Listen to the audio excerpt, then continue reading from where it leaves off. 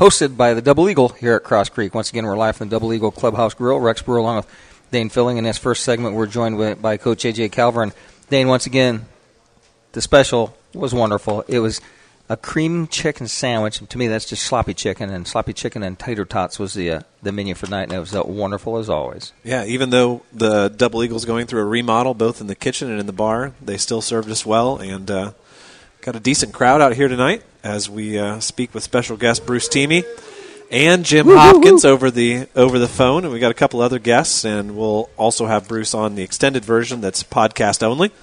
Want to remind you that next week our show will again be on Monday night at 7:05 here at the Double Eagle. That's February 1st.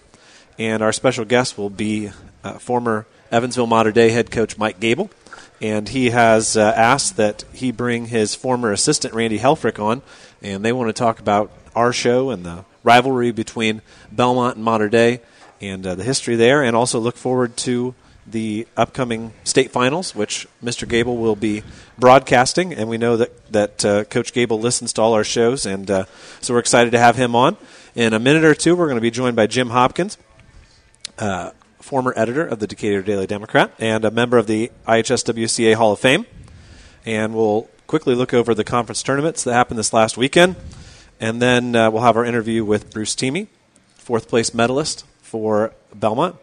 And then we'll go through the sectional brackets, which have not, to my knowledge, been released yet. We're going to bring them to you live here. We'll also take a quick look at the Delta sectional brackets as Belmont and everybody in the Jay County sectional feeds into there for regionals. And then we also have some updates on Team State for next year as far as dates. And we have a special call-in guest from there as we discuss what Team State's going to look like for next year with COVID and some of the changes to the tournament this year. And then, of course, after the final whistle, we got a new sponsor, Rex. Defense Soap is our sponsor for the podcast-only portion, and we're excited to have them on. And we'll have an extended interview with Bruce, and he's going to share with us a little bit of the history of the Decatur Wrestling Club. And Bruce is one of those longtime members of gentlemen that came back in and helped support the team and wrestled with the youngsters and coached, and then went down to the junior high and was longtime coach of the junior high. So he's been part of the program. He's just like an old book on a shelf. He's been around forever. And for the current Belmont team, I know a lot of the kids that I have in class, they think Bruce walks on water, and we know that he does.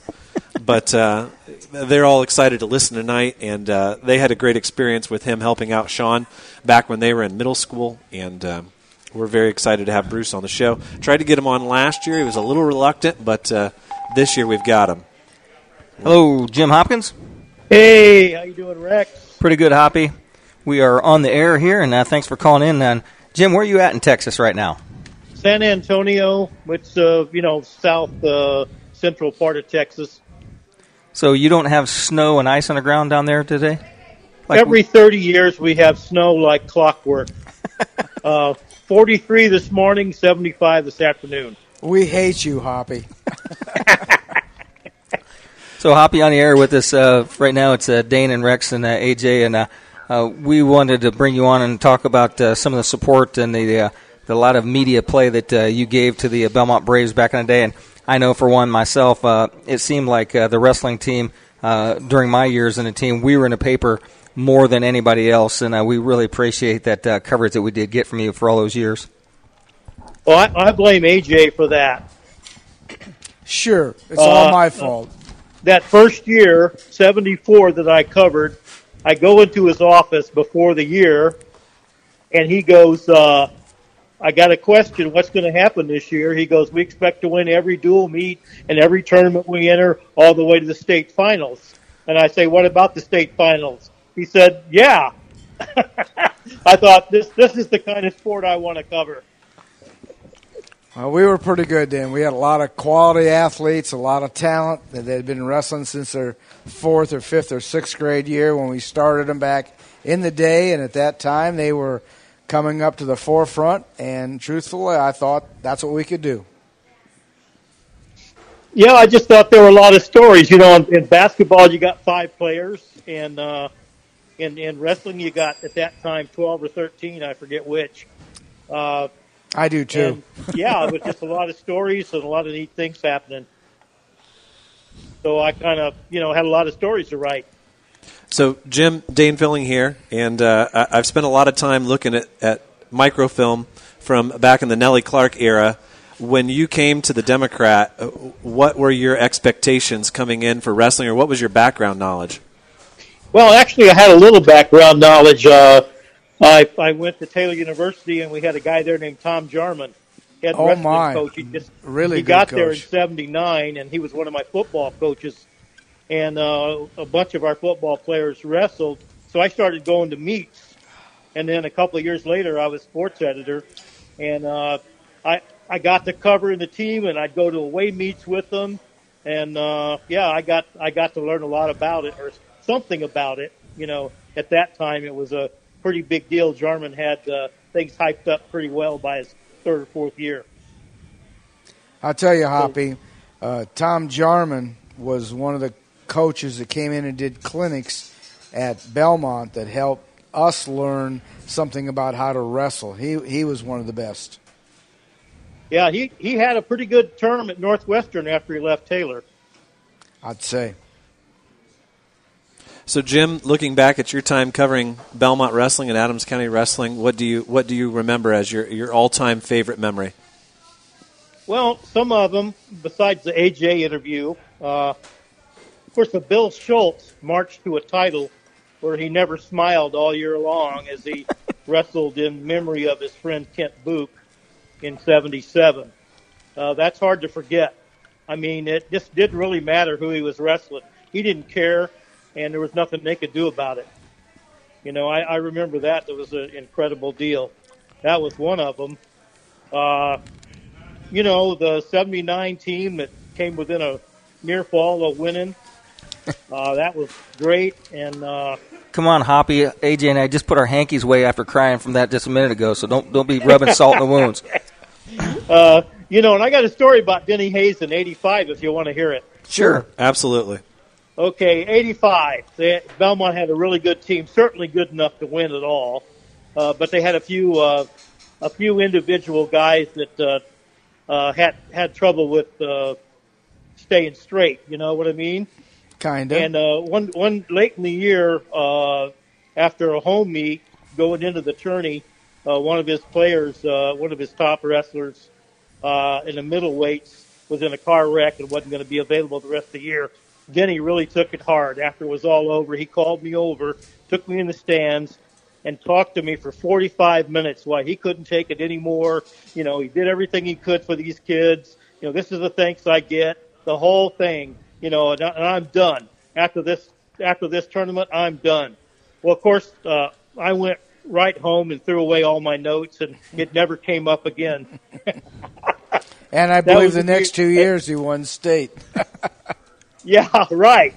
Yeah, I knew that he was just upset, and I wasn't going to put him into a corner.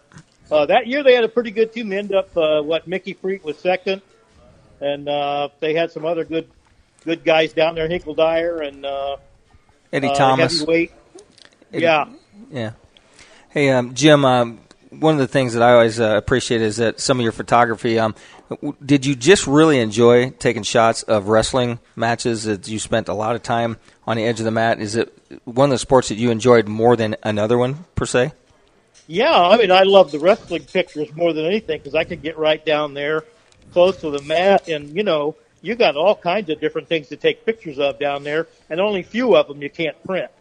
You know what I mean? Yeah. So, I particularly like the wrestling, and I like to get the big move when it happened, and, if you have to be on the bottom when the Belmont wrestler or an AC wrestler got you down and you appear on the sports page, your front page, just tough luck, right? Jimmy, I saw a picture that our boy Dane put into the latest edition of our annual, what would you call it, Dane? The media guide? The media guide, and it was of Chris Malin. It looked like he had just hit a Peterson on his favorite competitor from Snyder, and he knew he was going to win the match at that point. Right. And the picture of joy on his face after coming up short for 2 consecutive years was terrific. Yeah, that was neat. That whole thing in '78 when he lost to that Goshen wrestler in the finals after beating him all year, he learned his lesson and saved a little bit for the Snyder kid in the state finals. That was really an interesting year. Yeah, it was not a good year for Terry Burton, as he had 4 losses on the season. They were all to Chris Malin. Terry Burton was tough as nails. Did you hear the story about Malin's daughter later going to Snyder? Yeah. And being in one of the classes, and that came up. I thought that was interesting. Yes. To hear him tell about that. Yeah, Seth Condon had Chris Malin's daughter in his class, and he walked her down to Terry Burton's room, and he walked in and said, "Mr. Burton, I'd like to introduce you to somebody." And he said, "What's your name?" He said, "So-and-so Malin." He goes, "Get her out of my room." Well, Jim, before we say goodbye to you here and go to our next segment, I really want to thank you for all the work that you did covering wrestling in Adams County. And I know 4 or 5 years ago when you had kind of stepped away from things, Eric Myers and a couple other people talked to me and said, somebody's got to cover wrestling and at least try to do it 25% as good as Jim did. And 4 or 5 years later, here I am sitting at your desk, 25%, and doing your job now. And it's really opened a lot of doors for me. And I'm still using the camera that you gave me, and I just really appreciate all the guidance you gave me. Sure thing, man. It was a hoot. It was a blast, and I'd do it all over again. That's for sure. I just love the wrestling. Hey, somebody said that Duke is going to be in the lineup. Is this true? He is. He is in the sectional bracket at 170 pounds, and we're going to go through those brackets here at the end of our show, and it's going to be pretty exciting. I know that Tim is probably going to be in tears at some point on Saturday because it's been a long journey for him, and we're really excited for Duke to get that opportunity. Well, I don't want to forget to mention Tim's launch across the mat in his sophomore year at 112? Or he jumped across the mat and tackled that kid and got the state title. That was a real thrill too. And Jimmy, we really appreciate you calling in and stick around and listen to our show if you can on a podcast and catch yourself. And once again, we really appreciate all the work you put in for all these years. I would rather listen to you guys than watch the meet because I can tell exactly what's happening by where you're describing it. So I'll be listening. Thanks, Jimmy. Take care, Jimmy, and enjoy the warm weather down in Texas. Hey, Cross Creek Golf Club is open on Tuesdays, Thursdays, and Saturdays right now until the 1st of March, and then they're going to be open up every day. If you're interested in finding a way to raise some funds for your organization, your church, whatever it may be, talk to Cross Creek. A golf scramble is a great way to raise some money. Let Cross Creek handle all the heavy lifting and help you make your outing a success. Pro shop hours, again, will be noon until 5, so if you don't reach Dennis, make sure to leave a message as those outing dates are going quickly. That's Cross Creek Golf Club at 724-4316, and it's located right here below the Double Eagle. All right, folks, it's time to put the scales away. The weigh-in section is over. We're going to send it back to studio. Steve Rouse running the board for us. We'll be back after a round of messages with more wrestling talk.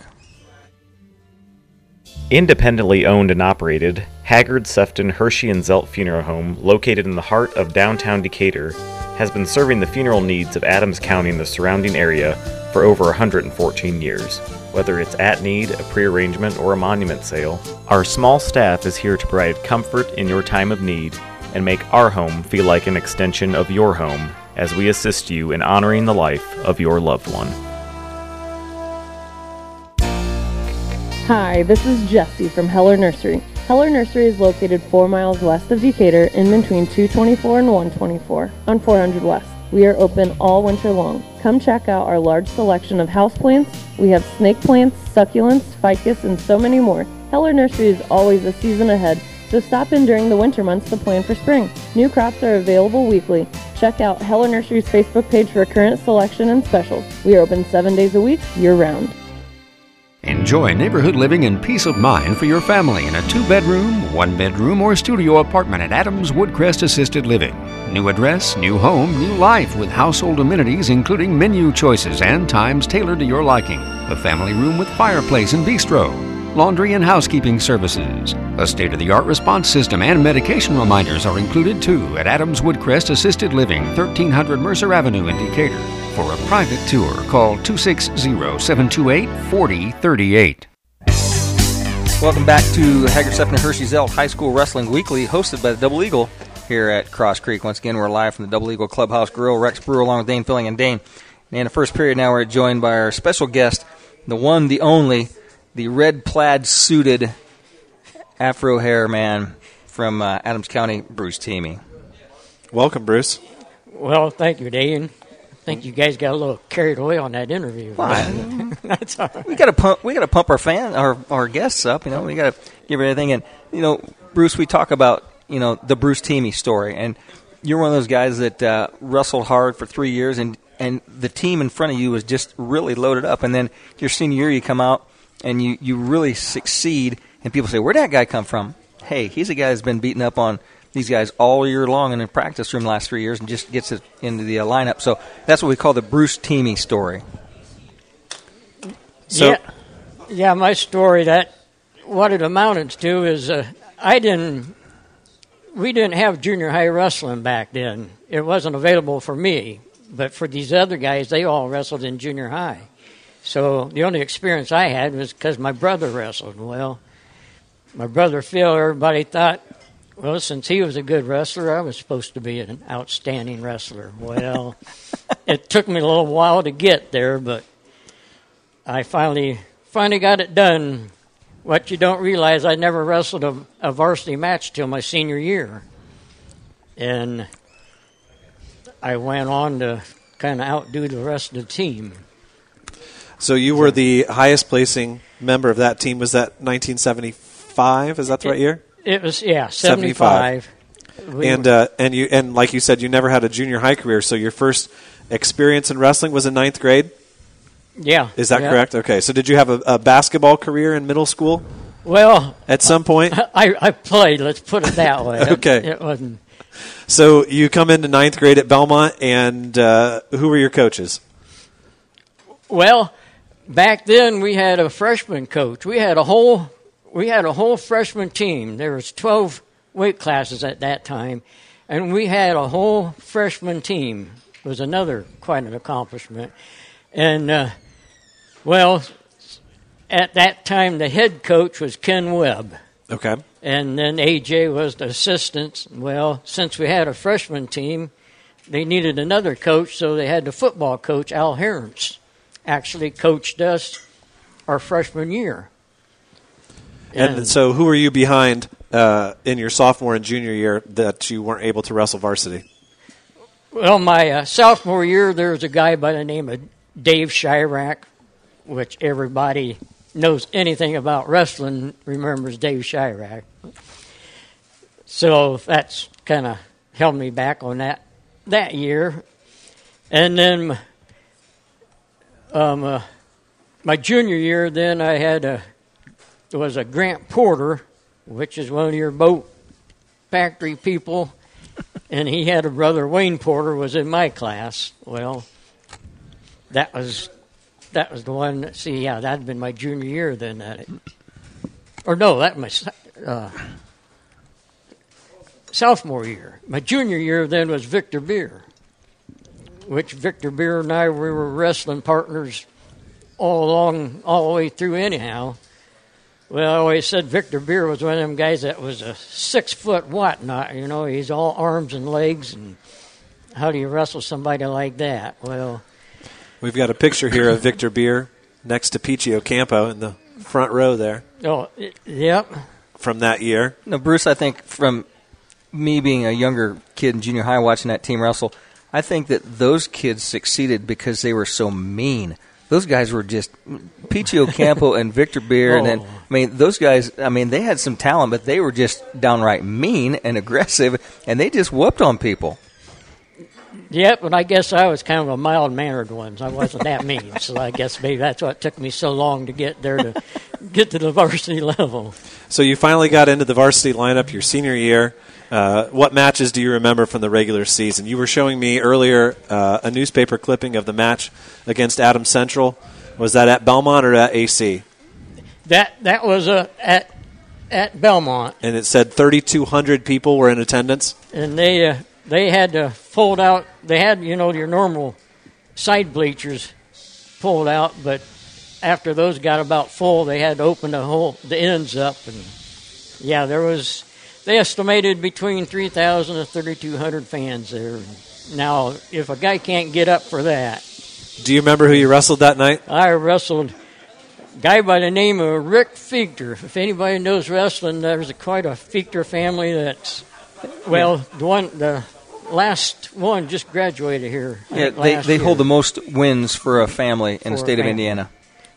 This was the oldest brother. At the time, there was 3 brothers that had wrestled, and this was the oldest one. And he was undefeated that night. So was I, and I ended up coming out victorious. I won that match. Put it that way. But him and I kind of had a tangle. Then 2 more times after that. Well, then he kind of got the upper end on me then, but...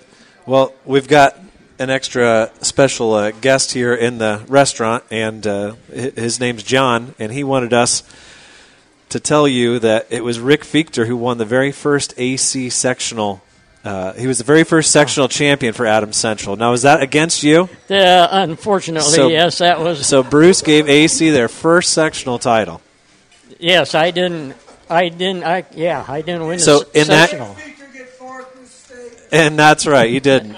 So in that format, then they would have taken the top 2 from sectional. Top 2, and sectional was held at Belmont. At Belmont, we had it at Belmont. Yeah. And then you advanced to regional. And where was that at? It was at Northside High School in Fort Wayne. And you had to win the regional then. So they took top 2 from sectional, but then you had to win the regional. You had to win the regional. So did you wrestle? Go to state. Did you wrestle Fiegter at regional, or he didn't make it that far? He didn't make it that far. Okay. I was standing there warming up, watching his match, and he gets caught. I think it's a headlock, and he got pinned. And talk about a guy getting excited, getting wound up. I remember my coat went flying, the warm-ups went flying, and.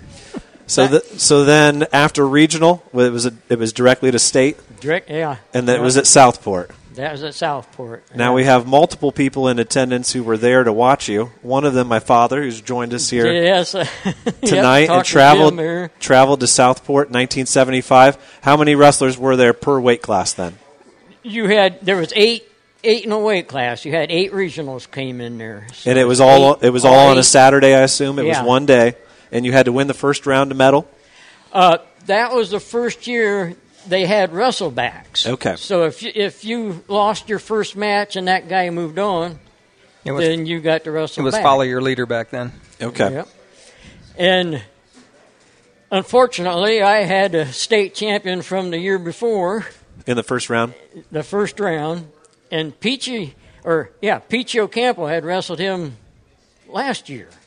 Well, it was only like 1 or 2 points that he got beat by. Well, I wasn't as good as Peachy, so I knew I was in trouble. Who was that, Bruce? Who did you wrestle that first round? Douglas Outlaw. Dougie Outlaw. Rex, you probably remember him from officiating forever. Yeah, he refereed. Refereeing forever. But, I had him the first round, but, at least we thought, by God, I ought to be able to wrestle back then. Yeah. So... Yes, So then you got another opportunity to wrestle, and you won your next match? And then I won my next match. And that got you the medal, because they only placed the top 4, right? Top 4, yeah. And then he wrestled a young man from Logansport, Ted Pataskal, that the Pataskal family, long legendary. Their father was the coach there for years, and I wrestled with the youngest son, Frank, for many tournaments in the summertime, and that was a great family. And he's a class act and a good person. I mean, did you know him very much after that, Bruce? Yes, as a matter of fact, I've talked to him different times. I think does he still coach at Logansport? No, Frank went to Florida and then he came back. His brother. And he coached for a little while, and I don't think he's part of the program anymore. So, Bruce, after your wrestling career, obviously you got into helping out Sean a couple of years ago. Do you have any other experience with the coaching, or how did you end up helping Sean in the middle school? Well, what got me started helping Sean is my grandson was in the program in the junior high there. I started his 6th grade year, and I thought, I wanted to see if I could help him, or at least be there to coach him on. And you also worked with Marcus Ocampo, who coached as an assistant with AJ for many years at Lures. And I think you played a really big role, you and Marcus and Sean, in this current team's progression as wrestlers. Well, I'm glad to hear that. I didn't realize I was that much an influence on the kids, but I guess I don't know, maybe yelling at them once in a while or what. I think especially this junior class, I think they all appreciate the time that you put in and the knowledge that you gave them and the talks. And some of them ended up working for your brother Phil over the summer the last couple of years. Yeah, I seen them guys out there different times. I'd go steal Phil's tractor, and so I usually had to talk to them and pick on them. And I thought, well, they're getting a good workout out there anyhow. So, Bruce, you've been to so many matches and so many tournaments, and it was nothing for me if I was refereeing still to be someplace and I thought, there's nobody around, and I'd see Bruce Teamy walk in up in the top with his pillow, and I was like, here's Bruce, 50 miles away from home on a Tuesday night, watching two teams that nobody else thinks they'd care about, and here's Bruce just because he wanted to come watch good wrestling. Yeah, you want to watch the good wrestling. There you go. Rex, I have a story for you. Last year, my wife and I spent 2 Fridays in January going to the girls' state finals, both the regional and the finals. Bruce, of course, was there for both of them. And we watched Trinity Coyne reach the state championship match, and she got pinned in the first period. And she came up after she cried a little bit in the hallways, and she came and she sat down in the front row. Sean was there. I was there. Joe Rubel was there. There was a bunch of people from the team. There was only one person who sat down next to her, put their arm around her, and she cried into his shoulder, and that was Bruce Teamy. And I think that just says a lot about the impact that he's had on that junior class. Trinity, one of them, to go all the way to, where was that last year? Kokomo, to just see 2 Belmont wrestlers wrestle. And, they were 3 of the 4 matches, I think, were first-period pins. But Bruce was there. And, Bruce, how long is your current streak at the state finals? When was the last time you missed? Well, this will be 49 years, and I'm not sure what's going to happen here. Well, we may have to ask the commissioner when he calls in next week and tell him we got a guy who's ready to have 49 years in a row. We need 1 ticket. Give him an official job. There's enough other wrestling coaches around the state, and a coach association gets those guys in with free passes to do odd jobs around there. I think Bruce could find a non-paid job just to get him in the door. So we'll talk more about Bruce's streak and his story about the Decatur Wrestling Club and a few other things after the podcast. But as of right now, I'm going to tell you that one of the many civic-minded sponsors for this year's Coaches Show is the Weber family. Brad, Mary, and Blake Weber know the value of organized sports in our community and have volunteered to help sponsor these broadcasts. We'd like to give a huge shout-out to the Weber family along with all of our sponsors in helping make our Wrestling Coaches Show a reality. So if you get a chance, please patronize our sponsors and give the Webers a heartfelt thanks. Once again, we'll send it back to the studio for some commercials played with Steve Rouse. We'll be back with the second period right after this. When you're doing new construction or remodeling and you need drywall, the name to call is Paul Baker Drywall. Paul Baker Drywall does championship caliber work and gives you free estimates. Paul uses all the latest styles for your approval, and his work is always guaranteed. Give Paul a call today at 701-4388. That's 701-4388. When it's time for drywall, use the best, Paul Baker Drywall.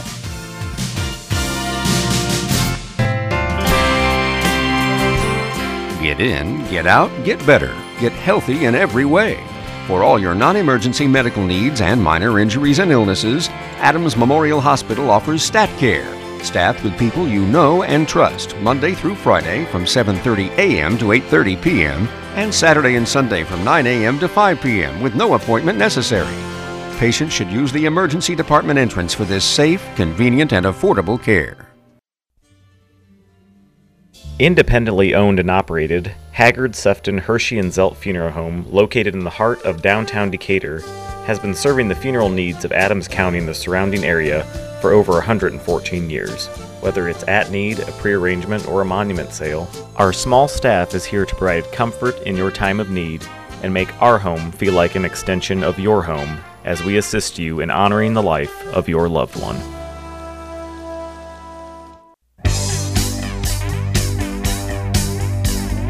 Welcome back to the Hagerstown Hershey Zelt High School Wrestling Weekly as the first period has ended, and now we're into the second period. And Dane, you have in your hand a very secret package right there. Oh, I don't know how much more secret it is, but we were just discussing that in a 9-team sectional with a couple of teams that struggle to fill a full lineup, there's not a whole lot of mystery after the seeding meeting, as the coaches know who's seated where, and in most weight classes there's only 6 or 7 guys, so a lot of these draws really aren't that mysterious, but still definitely worth talking about. And the sectional format really hasn't changed since we moved to Jay County. This has been, I think, 19 years now that we've been at Jay County. Talking about 1974, 75, it was how many teams were at Belmont, do you think? We had 9 teams for the sectional. Okay, and you took the top 2. And then eventually there was the transition to just the Adams and Wells County schools. At Adams Central. At Adams Central, which was 5, and then eventually 6 schools once Southern Wells came, and then you took top 2. And then what they basically did then in the year 2002, I think it was 02 or 03, one of the two.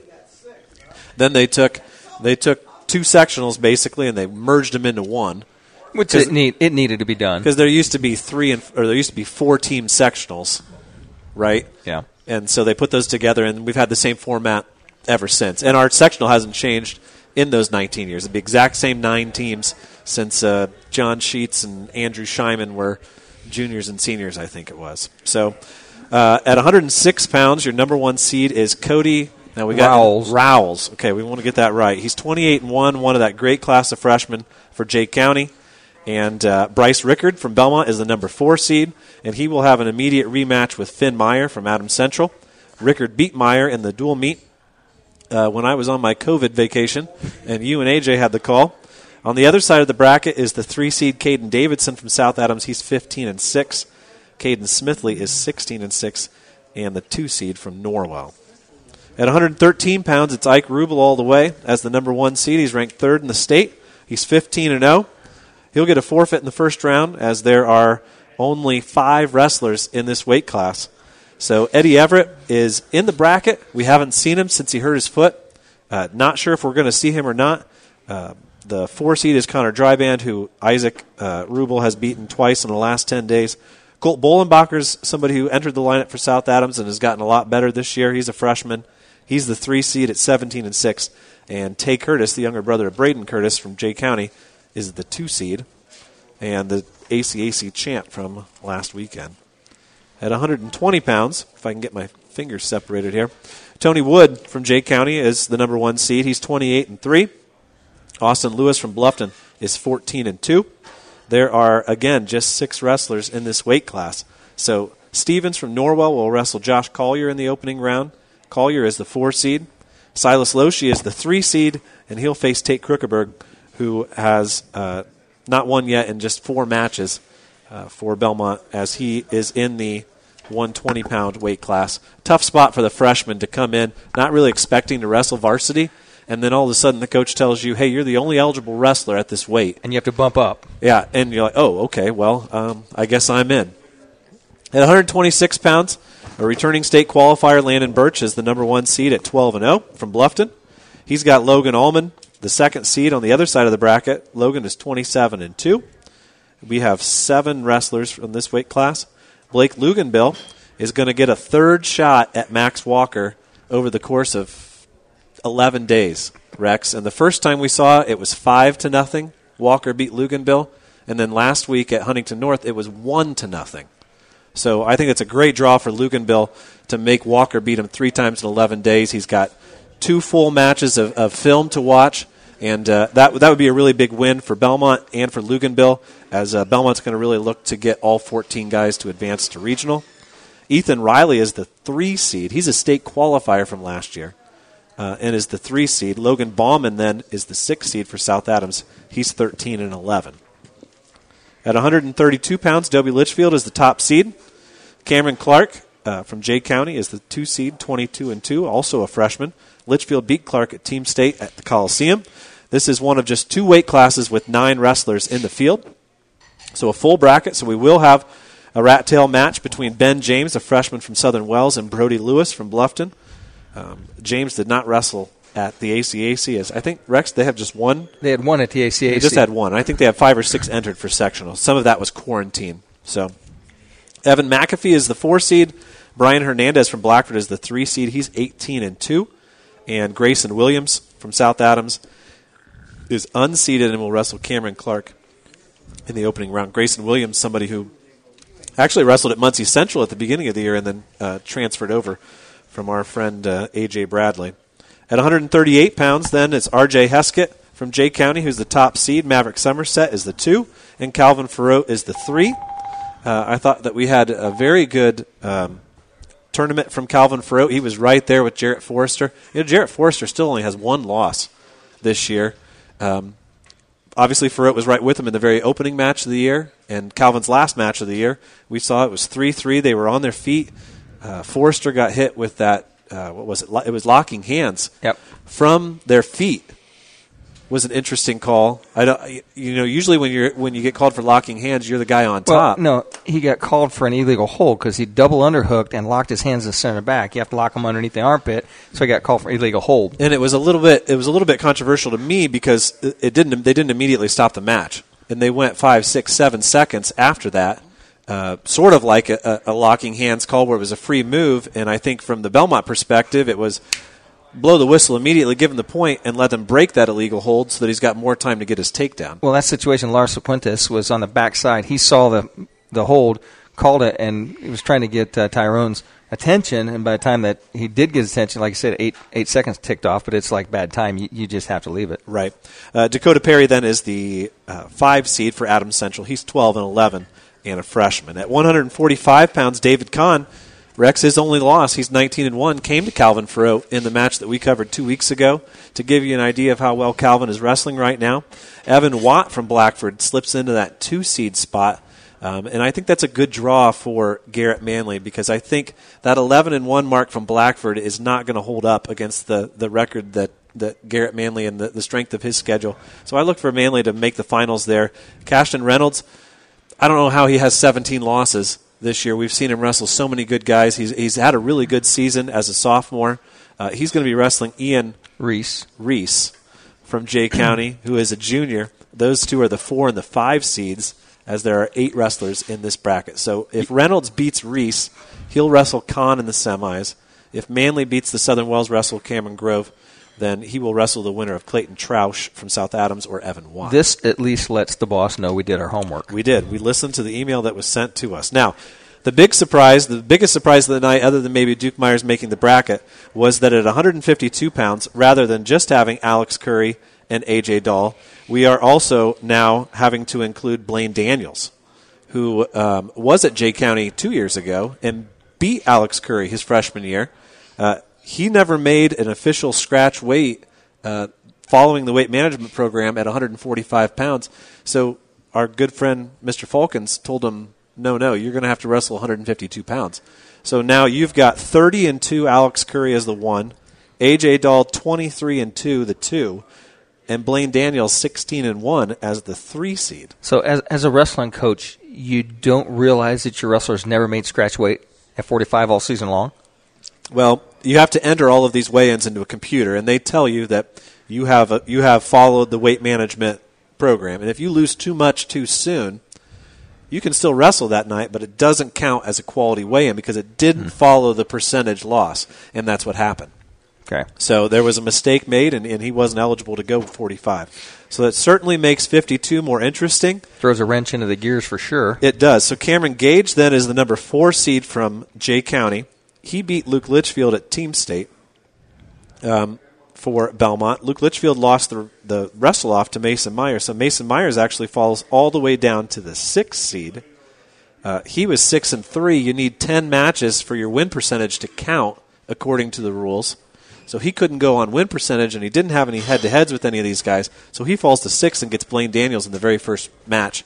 That's going to be a very deep weight class, and I could see that easily being a class at 152. I'd have to look at who it is at the other sectional, but easily a class that could go 4-0 at regional. At 160 pounds, Eli Johnson is the top seed.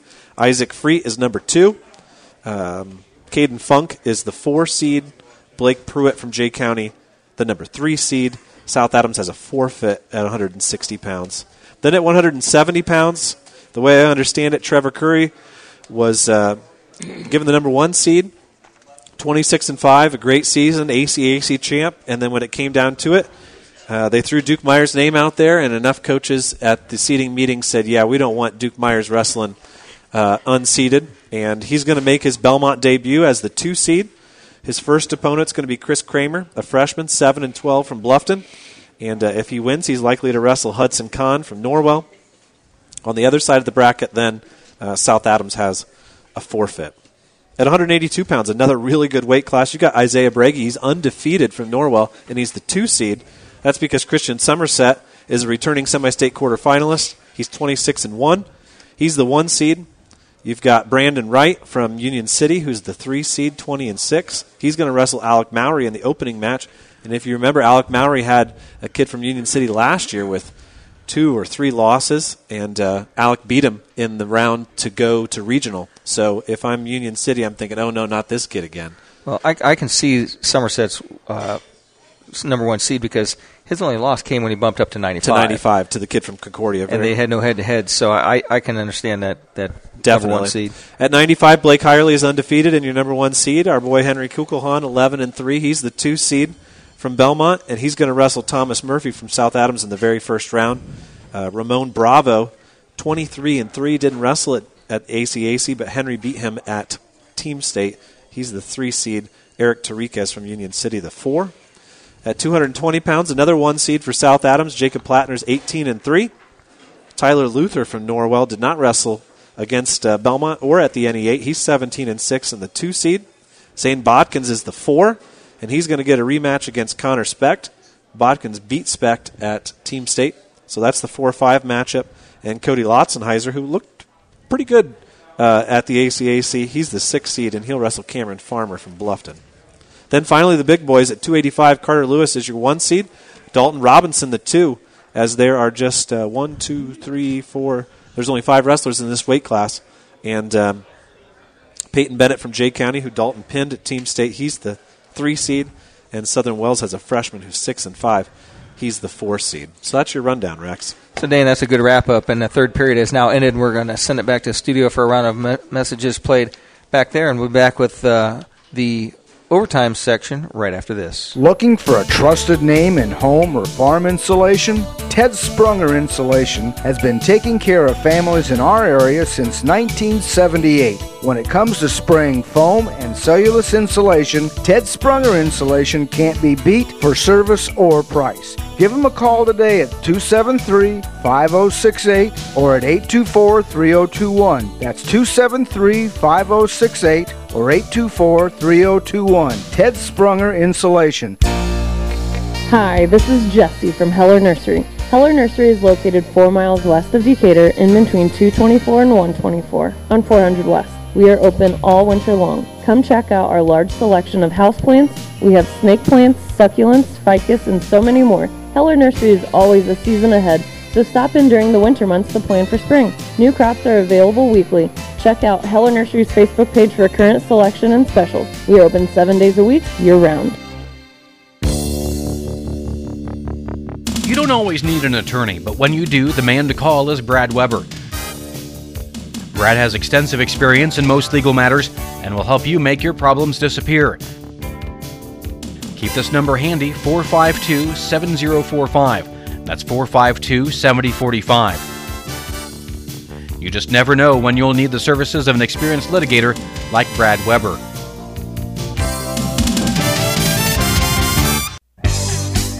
Welcome back to the Haggard Sefton Hershey Zelt High School Wrestling Weekly, hosted by the Double Eagle here at Cross Creek. Rex Moore along with Dane Filling, and we're still joined by our special guest, Bruce Teamy. And Rex, we just heard the entire rundown of the Jay County sectional brackets, and I got to tell you, a lot of those names sound familiar because they wrestle for Tim Myers at Madman Wrestling Academy outside of the season. And Madman Wrestling Academy, one of our sponsors here for High School Wrestling Weekly. And as soon as the high school season gets over, a lot of those boys who wrestle for Bluffton or Adams Central or even New Haven and Belmont, they're going to stop competing against each other and start practicing with each other up in the Belmont Wrestling Room. And if you want to get your wrestler ready for the upcoming ISWA Folk Style State, he's got an intensive camp for that. Tim's got a really nice setup. He's got a code of conduct that he has his kids read and sign, the parents, and it's not for the faint-hearted. It's if you really want to get better and you want to be serious about wrestling and you want to do more than just show up to club, twice a week and fool around for an hour and a half. It's the real deal, and he's got the results to prove it. State medalists in the past. He's got Landon Birch, Alex Curry, all those guys joined the Belmont guys. Lots of guys from New Haven, Leo, and it's kind of a unique experience. Bruce, do you ever remember being just teammates and buddies with the guys from Adams Central or South Adams, or did you just want to beat their face in? Well, we never had anything like that where you were just practicing against. I know when we had Tony Curry on here last year, that was the first thing he said. He said, "Man, when I was in high school, all I wanted to do was beat Belmont kids. That's all I wanted to do." And he says now half of Alex's friends are from Belmont, and they've got that connection because of baseball and with Mad Men and those types of things. So kind of a unique dynamic there. Things do change, Dane. Believe it or not, things change. Yes, they do, Rex. So we want to spend the third period, what little time we got left here, talking a little bit about Team State, and we've got a couple of updates, and they've been posted on Indiana Map. They have nailed down the date for next year. Team State for next year, all 4 classes, will be on January 8th, 2022. They're not attempting the New Year's Day tournament. That would have been a bad idea. No, wouldn't it? Bruce and I aren't doing anything on New Year's Day. Let's have it then, Bruce. I don't have a problem with that. Might as well. Yep, I don't do anything. There you go. But I think the goal is that becomes the dedicated date. And because of the calendar finally rolling through and January 1st being on a Saturday, I think they'd like to keep it in that window. Of course, the IHSAA has a calendar with corresponding weeks where everything goes, for the sectional and that kind of thing. But there's still a lot of discussion on venue. A lot of people like the setup this year with 1A and 2A being at the Coliseum and 3A and 4A being at their own spots. There's definitely something to be said, as we mentioned earlier, a team involved being the host because they have access to workers and they already have the mats there and you get a home crowd. I think ticket sales are important to keep this tournament viable. So that's certainly something that they're looking at, that the committee's looking at. But because of this year in COVID, we're also looking at how do we make sure that next year the best teams get in. Of course, we know Jay County had a great tournament. They finished 3rd. They beat Western, who was the number 1 seed 2 years ago, was seeded top 3 or 4. They came in. They weren't even eligible to be voted in 2A last year. They got invited because 2 teams backed out. Newcastle was in quarantine, and then all of a sudden Jay County's there fighting for a top 4 spot. So how do we avoid that going forward? It's not a perfect system. There's a lot of issues going on with it. But we're going to be joined here in a minute or two, and I'll let Rex go ahead and dial him in. Anthony Snyder's the head coach at Bremen High School, and he's got a little story to tell our listeners and to talk about because Bremen has been quarantined for the sectional tournament, and their entire varsity team is not going to be able to compete. Hello, Coach Snyder. Yes. Rex Burr and Dane Filling calling in from the Haggard Sefton Hershey Zelt High School Wrestling Weekly, and we just got to the point, and Dane was kind of explaining the situation that happened, and it's the kind of the curse we've thought about all season long to think, could this really happen? And I guess you have the story to tell about it. Yeah. So, am I good to go now? Yeah, yep, you're good to go. Why don't you lay it out there for us? All right, so our entire season, we've been obviously battling COVID, but in the Bremen community, for wrestling, we haven't had issues. From the time that the season started up until a few weeks ago, we had our first case, and that one kid tested positive. He wasn't at practice that entire week that he did test positive. And then the following week, we had another kid, wrestled at the conference, came in on Monday, wasn't feeling very well, held him out of practice, tested positive on that Tuesday. Wasn't around any of the kids. And then as the week went on, we had a dual meet, a triple duel with Warsaw and North Judson scheduled. And as I was on my way to the school, because I don't work at the school, I'm a lay coach, but as I was on my way to the school, I got an email from my AD, and he's like, hey, we just got another positive test. Can't have any of the coaches there. And that was like a dagger to my heart, man, because we've been preaching from the time we took over this program in 2017 when we had 3 kids in the entire program, and we built it back to having a full lineup this year. We went 8-3. It's our first winning season as coaches at Bremen. We were having a heck of a year, and then, bam, they just tell us everyone's quarantined. Sectionals next week. Nobody can wrestle except for one varsity kid who had COVID earlier in the year, and he's the only one. And then we have another kid, a JV wrestler, that can wrestle at the sectional. So we have 2 that can go to the sectional this Saturday out of the 14 weight classes that we have a full lineup in. So, Rex, Coach Snyder emailed me as part of the Team State Committee and immediately said, what can we do? Obviously, Bremen is not going to qualify in the traditional way. I've heard from Coach Bumgardner from Wawasee, who emailed me completely separately, I think, from Coach Snyder and said, hey, something's got to give here because this isn't fair to this team. They're going to be a great team.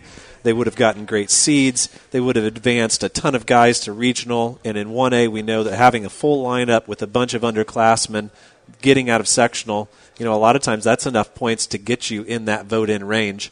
And so Coach Snyder's proactiveness and working with Coach Ratliff at Edgewood, Adrian Troyer, who's in charge of the formulas, I think in the next couple days you're going to see a process for teams this year only to put forth their argument saying, hey, this is what happened. Our guys were out because of COVID. This is who our guy beat. We beat these 2 guys who were both regional qualifiers. Our kid's record was 25-6. He would have been at that level. And we're going to be able to consider teams that go through this because, unfortunately, I think Coach Snyder's not going to be the only one who deals with it. And we may not hear about it this week. There may be teams who are fine through sectional, but then they're going to get that call next week on Monday or Tuesday, and they're not going to be able to compete at regional and all. And there's going to be 7 or 8 forfeits at those weight classes, and they'll bring in the alternates.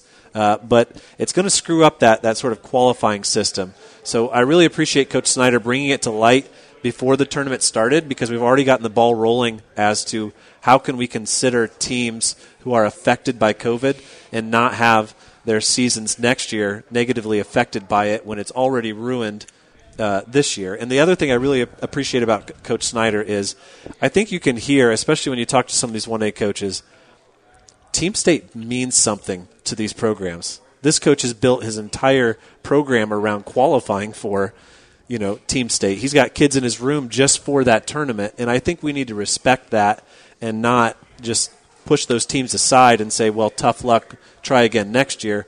I think we need to embrace those teams who are really going after that format. Well, with lots of rules changing for this COVID year, I would think nothing else but to alter the rules, make special dispensation, and use that to understand what was going to happen and make the rules change accordingly.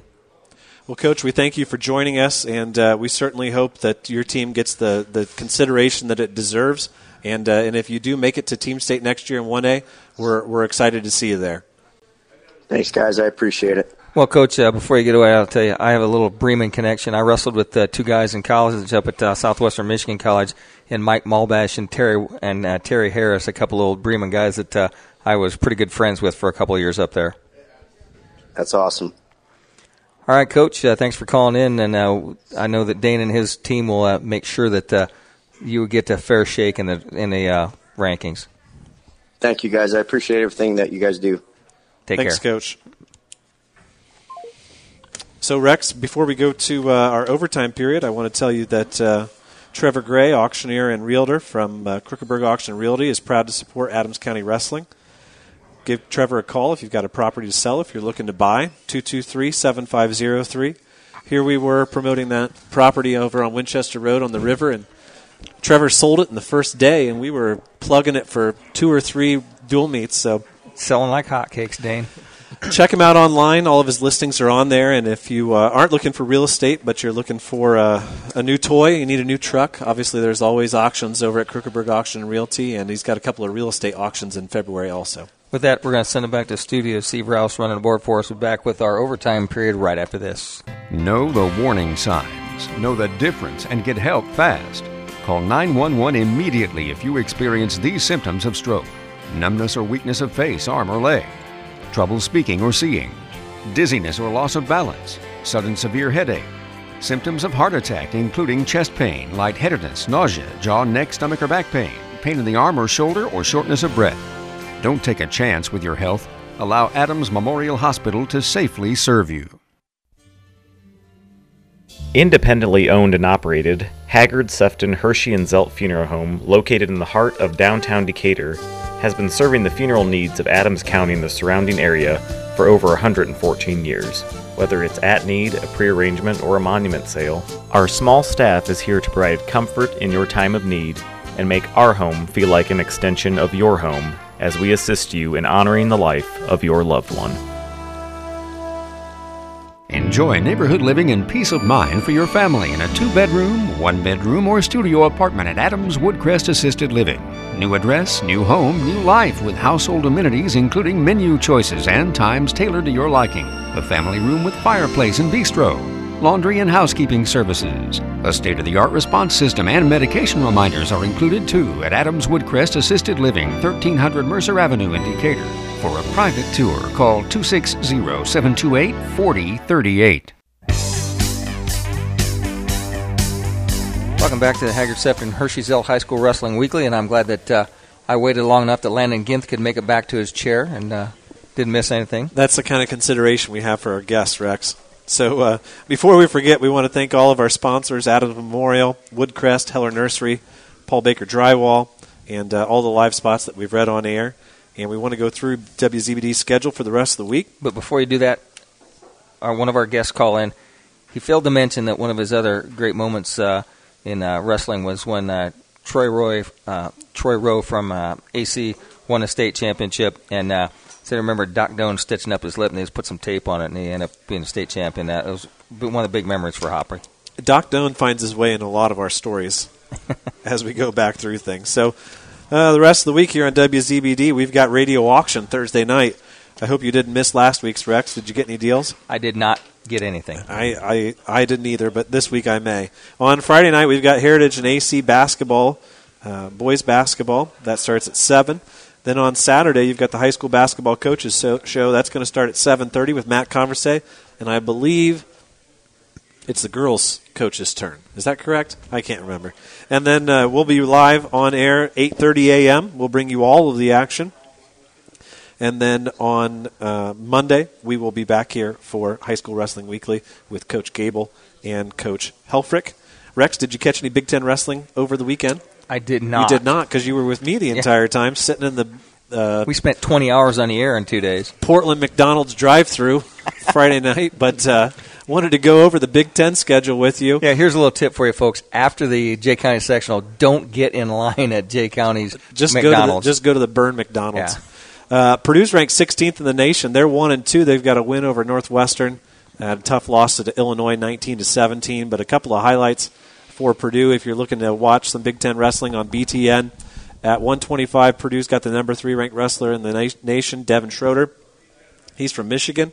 At 157, they've got number 5, Kendall Coleman. He's from Mount Carmel High School. Cooper Norrie from Greenfield Central got a win against Northwestern. He's at 165.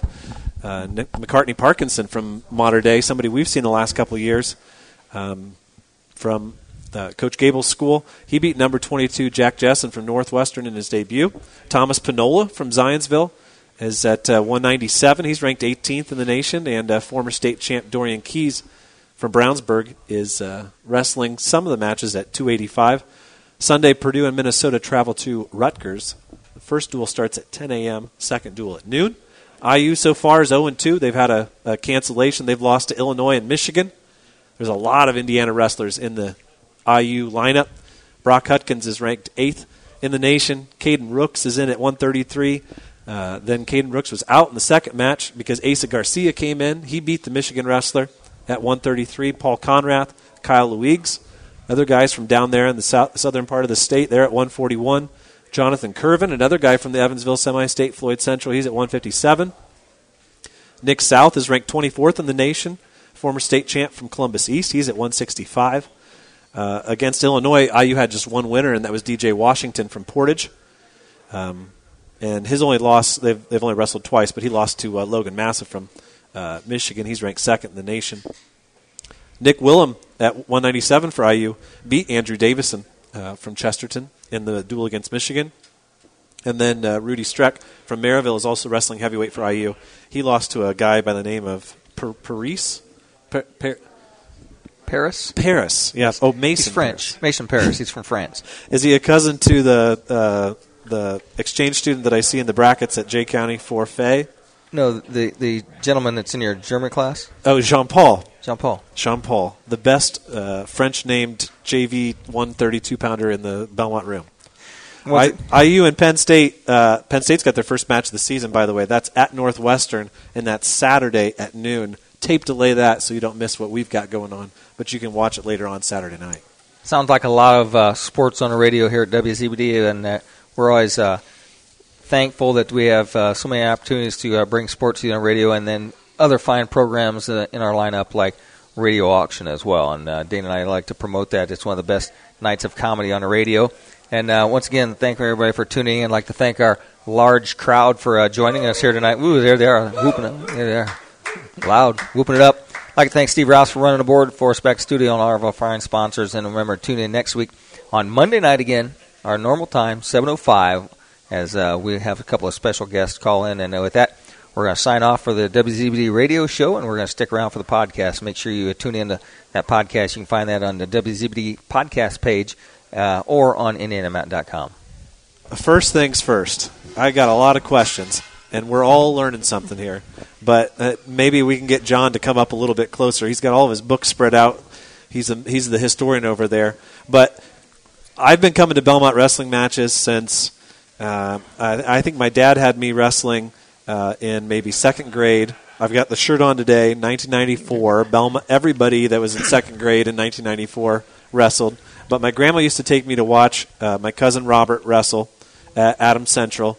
And, I can't ever remember going, whether it was in 1997 or 2017, without you being there. And you've always been there. But also since about 1997, since I can remember, there's been another guy who's always sitting up in the top layer of seats. And he's always got his clipboard. And he's always got his black jacket on. And for years, I always just called him the guy. Because I never knew his name. And then a couple years after that, I don't know, maybe it was when my wife first went to Mishawaka, I just felt like, you know what? That guy that I always see, I never see him talking to anybody. I'm just going to go over there and I'm going to introduce myself. And I'm just going to start talking to him like I've known him my whole life. And I don't know if John remembers that, but I think the first time I ever talked to him was at Mishawaka, where you and I always sit. Well, yeah. And I always have a running joke, and I didn't get to do it this year. I guess it's not a joke. It's sincere. But every time I go to Mishawaka, I put on my Facebook page the picture from the same spot. I've been doing it for 10 or 15 years, and I always say, life's a little bit better when you're sitting next to Bruce Teamy. And my wife always gives me an elbow because I don't mention her name, but I give Bruce's name. But, John has always been there. So how did you get to meet him? And tell us a little bit about his background story. Well, how I got to meet him was I seen him at some of our wrestling matches. And like you say, he'd just sit up there by himself and all nice and quiet. And I don't know, maybe 2 or 3 matches I seen him. And believe it or not, I go to the Big Ten Wrestling Championships too. Well, here, Phil and I were at the Big Ten Wrestling Championships at Ohio State. And lo and behold, there sits John, kind of up there by himself. And I told Phil, I said, I got to find out who this guy is. He comes to all our matches, and here he is at the college matches. So I went up and I started talking to him. And my God, I couldn't get a word out of him. He's just quiet and shy. And I just kind of kept hounding him. And finally, I guess after talking for a while, if I asked him where he was from, here he is from Whitco. And here he drives, and he's still, well, like I say, he's everywhere now. He drives clear from Whitco and comes to watch Belmont wrestling. I said, why is it that you come to watch Belmont wrestling? He says, because Belmont wrestling, he said, you got one of the best programs in the area, and you guys are all level-headed. You don't see any cockiness around. You don't see guys throwing your headgears. And he said, he says, Whitco, he wrestled for Whitco, but... We discovered earlier in the evening that he was actually in the same weight class as Rex in 1979. We're the same class of school, 79. I think, John, you wrestled for Heritage? No, Whitco. You wrestled for Whitco? Whitco. He said he was one match away. His final match of that year, if he would have won, he would have wrestled Rex. No, if I would have won and he would have won, we both got beat. Semi-state. Oh, I thought he said he didn't qualify for semi-state. But anyways, you would have been awfully close. So we definitely appreciate John being here, and I constantly talk with Sean Farrow about big picture Belmont things, and one of the things that we always talk about is the amount of diehard fans. We're talking about the Mary Stricklers, the Roger Boldemeyers, the people who continue to come who haven't had a child or a cousin or a brother or anybody in the family wrestle in the last 5 or 10 years. Crazy Daisy Hurst was our biggest fan back in the day. And those numbers have dropped, and I always have a great appreciation for those people who do not have a family member but are still there. And it is almost a way of life to make sure that you go to everything that you possibly can. Now, Bruce likes his occasional ski trip instead of going to Mishawaka, but it takes a true fan to take 2 days off of work, to buy 2 hotel rooms, or if you're like Bruce, driving there and back twice, and to go, even though you don't have anybody specifically there. I stay there. I get a hotel room. You have a good hotel room. Okay. I ain't driving clear back home. There was that one year I was like, where's Bruce? And he says, well, he went skiing. And I thought, well, my gosh, he went skiing instead. Well, but, I have a correction for John. If he said the Belmont wrestlers weren't cocky, that's because he wrestled in 79. He didn't see very many of AJ's teams wrestle because we had a little swagger. There were some things that we did that were probably over the edge of what we should have did, but we played the razor's edge, and we had some guys that were a little bit abrasive, but we always our fine coach and his mild-manneredness kept us in check. So, Bruce is definitely one of those people who, and even though, you have had some family go through some years, and like you said, your grandson was in the middle school program, but there's something about being there, and being there year after year, and it being just part of your overall routine that, for me now it's part of my job, but when I first met my wife, it was just one of those things where you went, and we came back.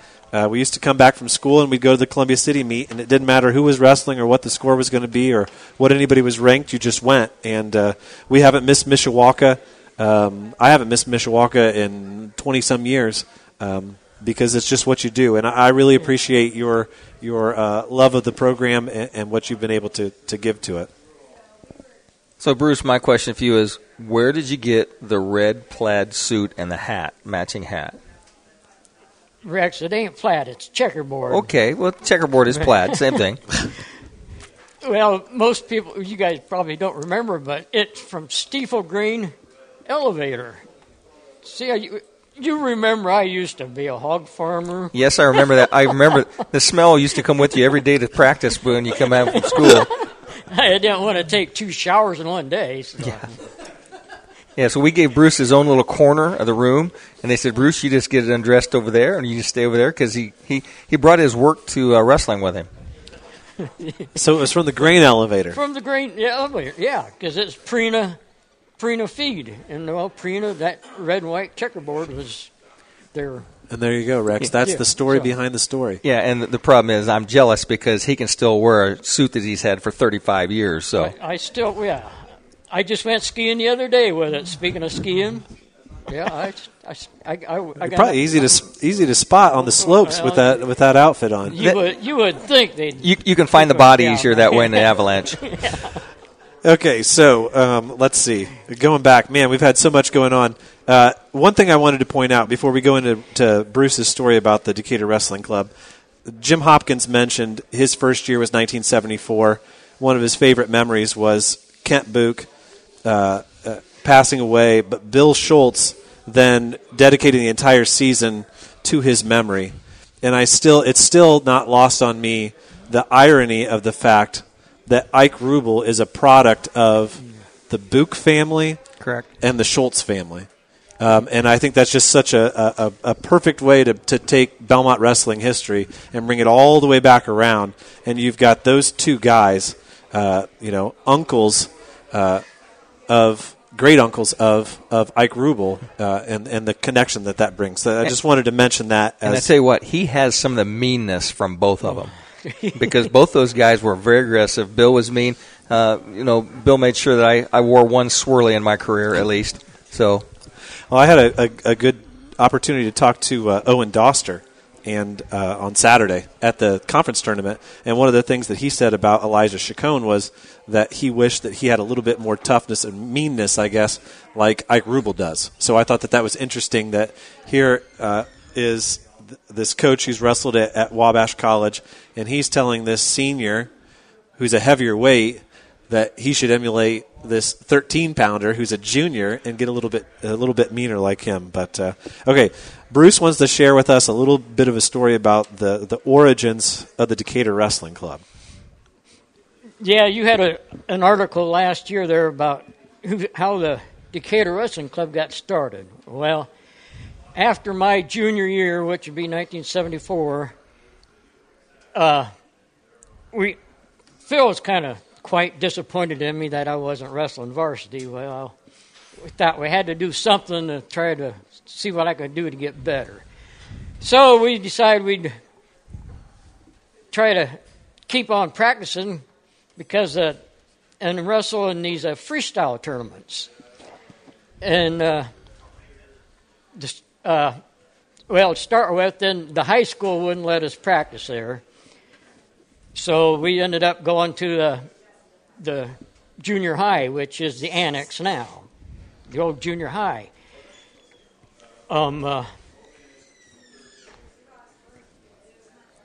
So then I guess the reason the high school wouldn't let us practice there is because of insurance. Mm-hmm. Well, the junior high, we was able to practice there. So we started practicing there then, and I got to let you know, the first tournament I went to, I had 109 guys in my weight class.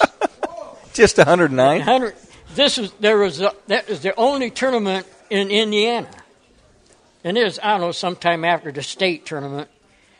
And, it went 2 days. Well, the first day I went 5-0. I was 5 pins and 0, so I had no black points against me. I'm sitting pretty decent. Of course, you didn't worry about that at the time.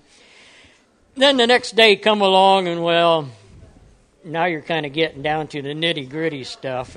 Well, the first guy, I don't know nothing about him, but he kind of beat me up a little bit. Well, then the next, since double elimination, I got to wrestle another match. Well, I heard a little something about this guy here. It was a Marty Hutzel, 2-time state champion from Bloomington South. Needless to say, I wrestled him, but yeah, that was about the extent of it. You exited the tournament after 2 black points. I was done. And I'm thinking, according to my calculations, probably if I could have won another match, I'd have probably placed. Because I had to be somewhere around the top 10 at that time, because just, the way everything was eliminated. So that was my experience of going to a freestyle tournament. So then we kept practicing. Well, Phil got some information there at the tournament then. And, at the time, I guess just made phone calls. So we'd try to make sure we was down to weight for that weekend because Phil, you never knew when he was going to have a tournament coming on. So I'll never forget the one night he was there and we were practicing, and he says, well, I found a tournament in Kentucky. I said, I think if we can all go home and get dressed and change clothes, I think we can get there before weigh-in. Believe it or not, so we all go home and change clothes and get our clothes and tell our parents what the heck we're doing, and we took off to Kentucky. We got down there, well, Kentucky, no big deal. We got there, and I got hotel reservations and everything. And of course, at that time of night, morning, I guess, you didn't really see the facility or anything. We just got a hotel room. Well, so then after we got settled in, then we took off and headed for where this tournament was at. And I'm like, oh, my God. We got to the place, the address, and we were looking around. It's like, what did we get ourselves into? Here it was a reform institution, and there's wire fences all over the place. And I thought, oh, my. He said, yeah, it's got to be the right place, the right address. Well, needless to say, I said, well, it's a wrestling tournament. We got to check it out. And, well, we got in there, sure enough. That's where the wrestling tournament was at. And as the day went on, here we found out some guy got shot the night before, and we're like, kind of a scary feeling. But anyhow, we wrestled, and, well, that was kind of quite an ordeal. So you young kids listen out there, Bruce and Phil did not use his Google search engine on his cell phone to find the map, find the place. No. They used to have these things printed on paper. You'd unfold them, and it had pictures of the roads, and you followed those to get there, right? Yeah, we just had a map. Bruce, one of the earlier days of the Decatur Wrestling Club, I remember guys like Bob Williams and Jim Franzi, kind of stepped in, and they kind of helped you and Bruce and you and Phil and those guys organize it and make it a true organization to actually establish it as a club. How Bob Williams got involved is here we made it through that first year. Well, now the next year, now we've got Brother Rod, we got to try to keep him going. So we wanted to go again after the season. Well, now the junior high would not let us practice either because of insurance. And so now Phil's like, well, we got to do... I know where the story's going. I know where you guys went next. So, well, Phil wasn't much of a talker, so that's how he got John Freed involved. And he told John, John was used to talking to the public, so he told John, hey, you got to go see this Bob Williams. He says, we need insurance. We got to do something to get this going. So he talked to Bob Williams and, talked about getting insurance. Well, eventually then that's how Bob Williams got involved, that he got us in. Then since we're going to have insurance, he says, well, now we might as well have a club. Because we go to these different tournaments, and they said, well, what's the name of your club? And it's like, we don't have a club. They couldn't believe we didn't have a club. So now since we're going to have insurance, and then that's how the Decatur Wrestling Club got started then.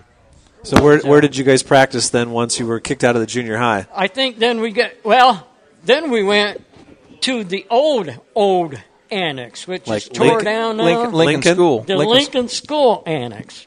Well, being there, it wasn't like we brought any mats up here, so the mats we had were these old mats that they had on the end of the wall of the basketball court, the canvas mats. The old horsehair mats. That were, maybe 4 feet wide and 10 feet long.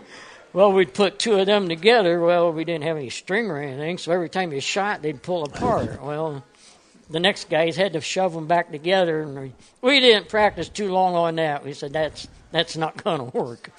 I remember Eugene Grody and Richard Grody and little brother Rod, and I don't remember who else was all up there, but we said, this ain't safe. So then shortly after then, I think then when Phil got the insurance and of course, then that's how Jim Franzi got involved with it too. Then Bob Williams had a son about that, getting ready to. He had a pair of twins. He had a pair of twins that were phenomenal wrestlers back in the day. Yeah, he had an older son that got it started. Yep. And then, Jim Franzi had an older son too. That's how they got involved in it then.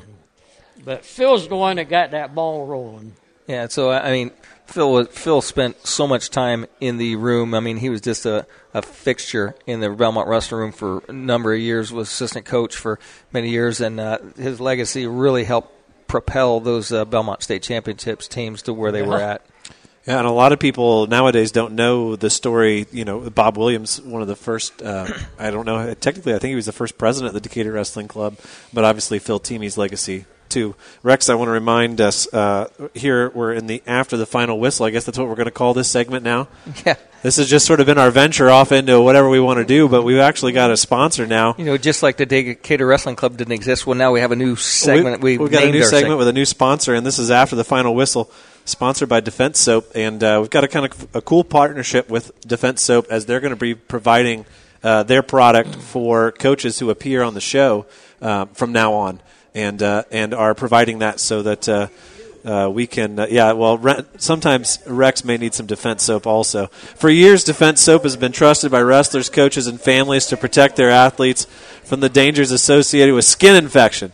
Defense has always made a commitment to the wrestling community to make products that are safe and effective in the toughest of rooms. The feedback they receive from their loyal customers strengthens their purpose and drives them to fulfill different needs in personal care and hygiene. Defense Soap.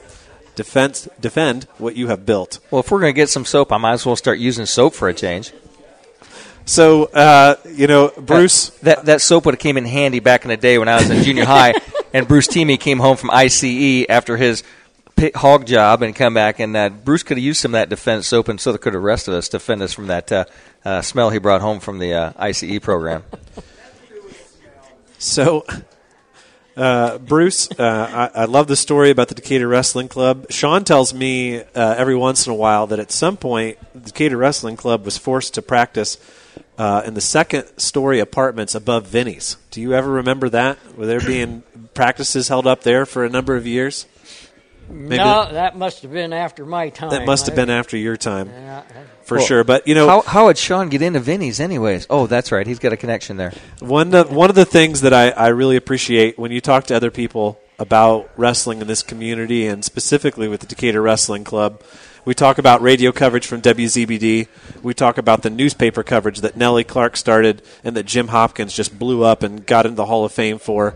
But when you start telling people that when people die in Decatur and in their last wishes, they leave their memorials, part of their will, to the Decatur Wrestling Club, that's not something that happens everywhere. And I think that is a testament to just sort of the basic fabric of the community that wrestling is here in Decatur, and the way that the people stick with it even after their kids are gone. And I think that's something that I really respect about the Decatur Wrestling Club. So we literally live and die for the wrestling club. I guess it's something like that. You continue to support it, whether it's by reading the paper or listening to WZBD or attending the matches. I know we've got a lot of people out there who haven't been able to come watch the team because of COVID, and they listen to the radio broadcast. Even somebody like outside of Decatur, Margie Tebow, she messaged me this weekend and was just so grateful that WZBD has picked up Adams Central this year, and that she's been able to listen to matches because she hasn't been able to go. People like Mary Strickler and Bob Strickler, who have come to matches for 50-some years, are still able to listen to WZBD, and every once in a while Mrs. Strickler still sends me a correction on my writing in the Democrat because she was my English teacher at Belmont. She's critiquing your articles. Sometimes it usually comes with a tin of cookies, but that's beside the point. But I think we're really lucky to have that kind of support, and it makes it so easy to come to a kid and tell them that what they're doing on the wrestling mat, yeah, it's important for themselves, but they're also part of a bigger community where people really care about what they do. You can go wrestle anywhere, but it may not even make the paper, or people don't even know that you're on the wrestling team. But, when Henry Kukulhan gets on the radio and gives an interview and beats Norwell and gets the number 2 seed, that's important to people. If people have a vested interest in what he does, and I think that builds some character in kids because they do have that little bit of extra pressure, and it's not just at Belmont, it's at Adams Central, it's at South Adams too, that what you do, what you perform, some people are going to be excited on Saturday night based on the way that the team did, and other people are going to be disappointed. And there's something invested in that I think makes it carry more weight, and it means more when you have that success. Because, people get excited. People build their January and February around what these boys do on the wrestling mat, and it means something. And, Dane, some more information came out today, I believe, that basically seeds us in that we're the only game in town when it comes to broadcasting. Yeah, radio wins, I guess. Radio rules. Radio rules. There might a little Anchorman action there. We get in a fight with the WZBD team against the track wrestling team against the. Did you just stab a guy with a trident? Yeah, we're going to be the only ones there. We're the only local media outlet who's going to be covering wrestling. You're definitely going to be able to pay to watch the action, but we're going to be the only free medium that's going to be covering it, and we're going to be there all the way. We're going to bring you all the coverage. We're going to bring you every match that we can from Belmont and Adams Central and South Adams, and we're going to keep going in from Jay County.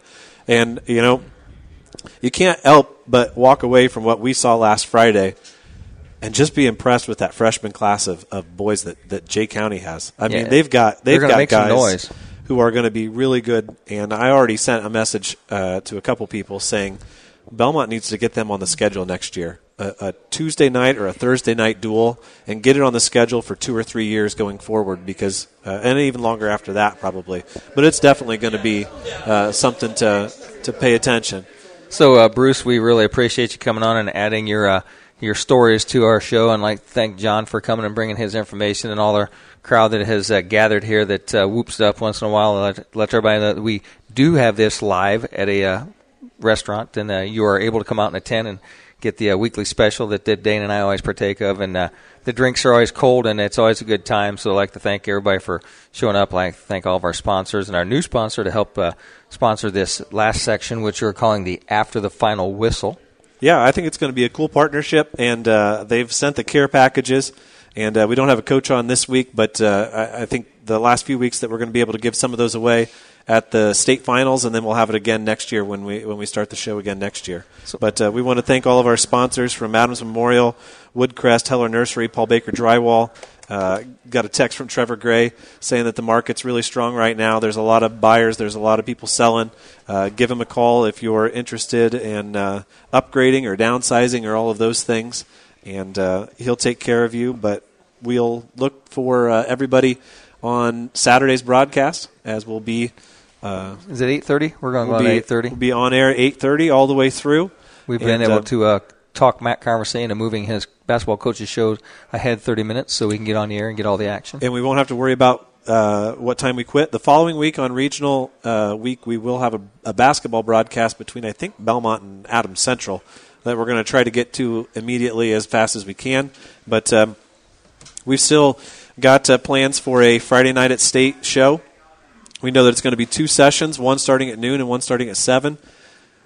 We don't know when we're going to have our super-duper special show with Kevin Whitehead and Greg Rakestraw and all of the personalities that we hope to have on the show. We're going to call that TBD. It could be in between sessions. If we go wrestling from 12 to 2:30 or 3, and then we don't start again until 7, if they don't kick us out of the building, or maybe we run and get checked into our hotel and then come back. But, we're going to figure something out, whatever that may be, and we're going to bring it to you. And we're going to put a special request into the commissioner and tell him that we've got a guy who's getting ready to be at 50 straight state finals, and we got to get him a ticket. Thank you, Dane. So with that, I'd like to thank Steve Rouse for hanging out for the overtime session, and tune in next Monday night for more wrestling talk on the Haggard, Sefton, Hershey Zelt High School Wrestling Weekly.